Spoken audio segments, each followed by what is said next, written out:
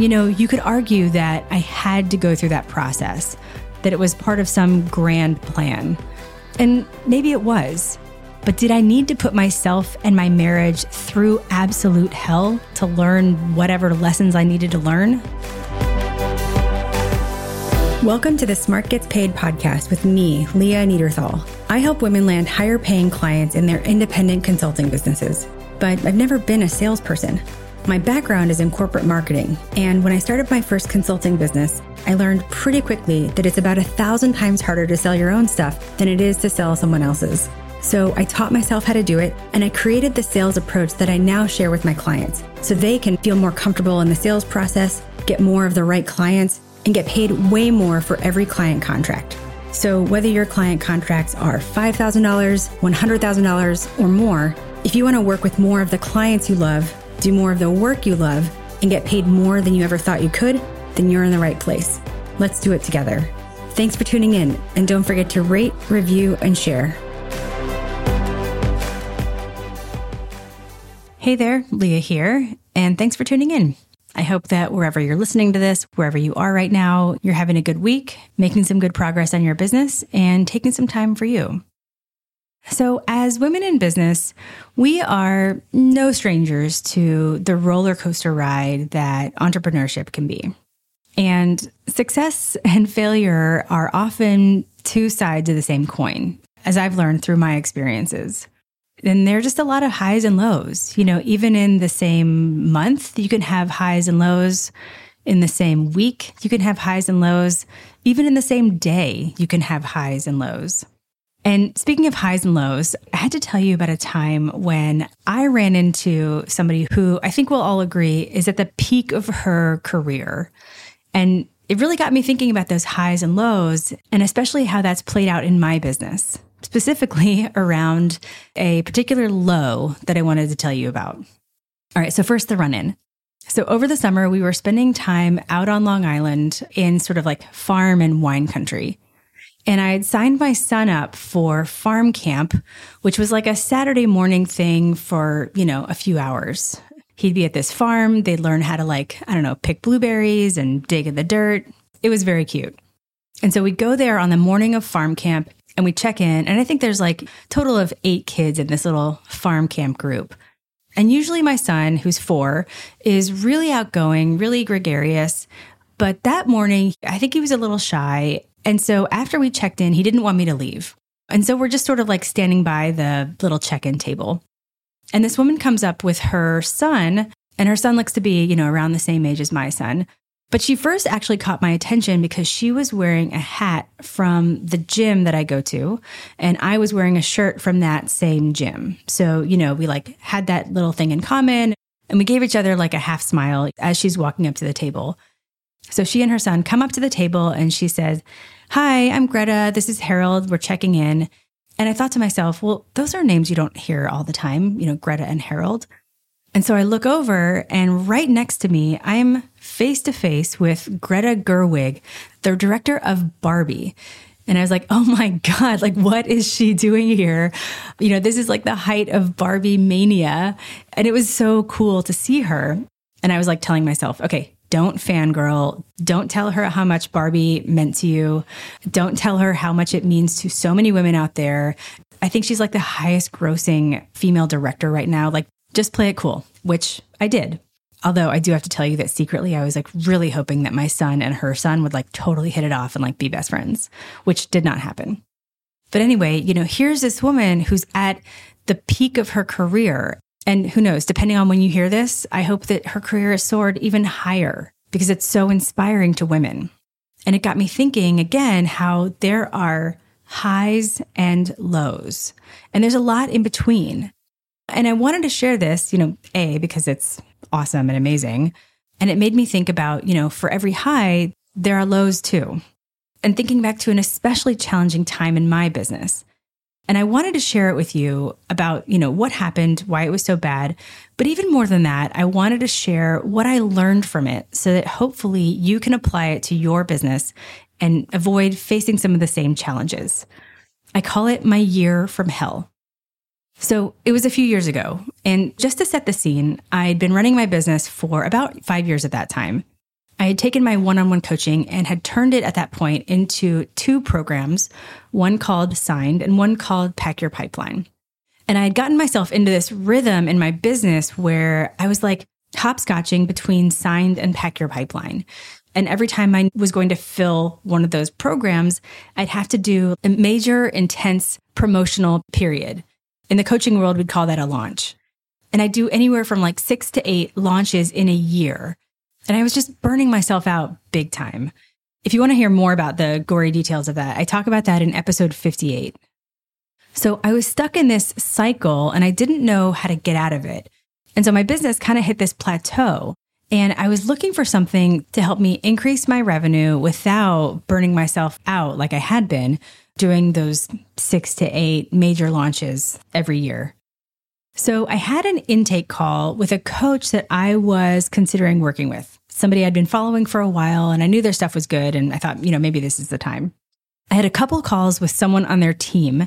And in those calls, we talked about, where I am now, where I want to be, and why I wanted to grow my business.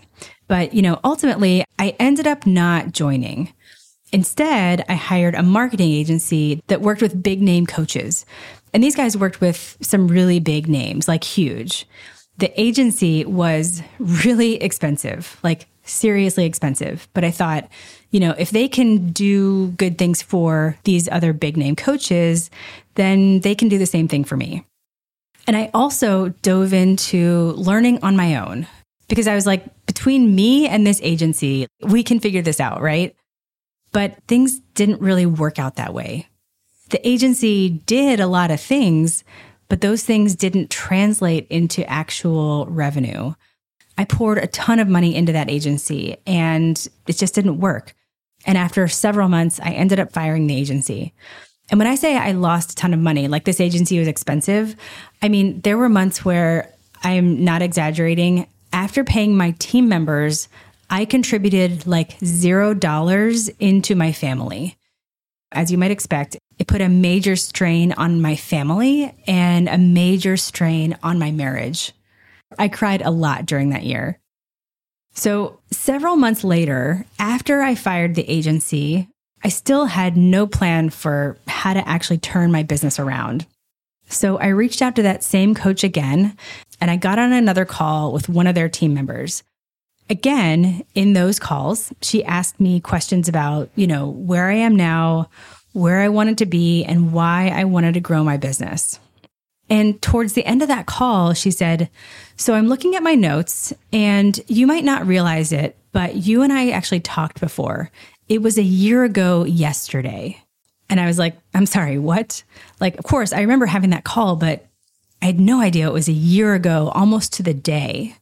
And then she goes, so in that call, I'm looking at my notes, in that call, you said you were at certain dollar amount per month and you wanted to go to new dollar amount per month. And the reason why is because you wanted to spend more time with your 1-year-old son. And she continued on. And today you said you were at exact same dollar amount and you wanted to go to exact same new dollar amount. And the reason why is because you wanted to spend more time with your 2-year-old son. And I have to tell you that in that moment, I was speechless. I don't remember what I said exactly, but I do remember how I felt. And I was instantly overcome with this deep, deep sadness. I had spent the last year in hell, or hell for a business owner. I had tried so many things. I had spent so much money on, done for you marketing. I kept waiting for things to turn around. I had put my wife through absolute hell also. Like, I can't even explain to you what this year did to me financially and emotionally. And here I was exactly a year later in the exact same place I was before. I hung up that call and I sat there just dumbfounded. And the next day, I signed up for the program. So since then, I've regained all the ground that I lost and I've completely turned my business around. And it goes without saying that I wish I'd just signed up in the first place because, I could have saved myself tons of heartbreak. And you could argue that I had to go through that process, that it was part of some grand plan. And maybe it was. But did I need to put myself and my marriage through absolute hell to learn whatever lessons I needed to learn? So why am I sharing this? I'm sharing it to save you from making some of the same mistakes I made that led up to that year from hell and kept me there for so long. Because here's what I've learned from that experience. And there are 3 things I wanted to share with you. The first thing I learned was what got me where I was couldn't get me where I wanted to go. I realized that to truly level up, I couldn't just use variations of what I'd been doing before. I needed to install new skills, new strategies, and new mindsets. Case in point, I couldn't just do better launches or more launches. I had to completely re-engineer what I was offering and how I was delivering it. I had to essentially create something I'd never seen before, and I needed to learn from somebody who had done it successfully. And I bring this up, this point, because this is the point where a lot of women get to when they reach the messy middle after those first couple years in their business, where they've done okay, they've done, maybe pretty well, but they essentially get as far as they can with the skills they have. And then those skills just run out. You sort of get to the end of it. And that's not a value judgment. That's just what happens. And it happened to me too. And you can either keep trying to use those same skills, or you can feel bad about yourself that you don't have the skills you need, or you can actually level up your skills. So that's the first thing I learned. What got me where I was couldn't get me where I wanted to go.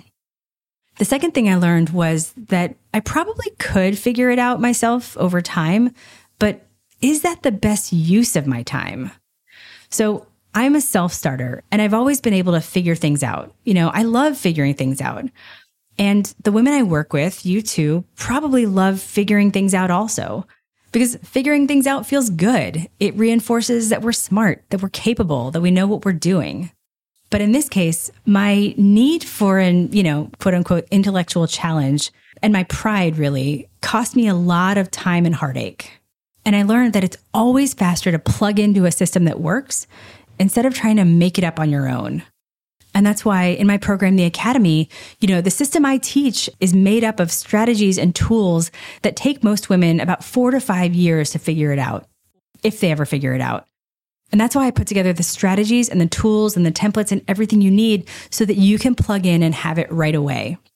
This literally just happened. A woman in the Academy who does leadership development was able to absolutely nail a discovery call with a potential client, not give away free advice, talk about price, and keep the sales process moving with what she learned in an hour.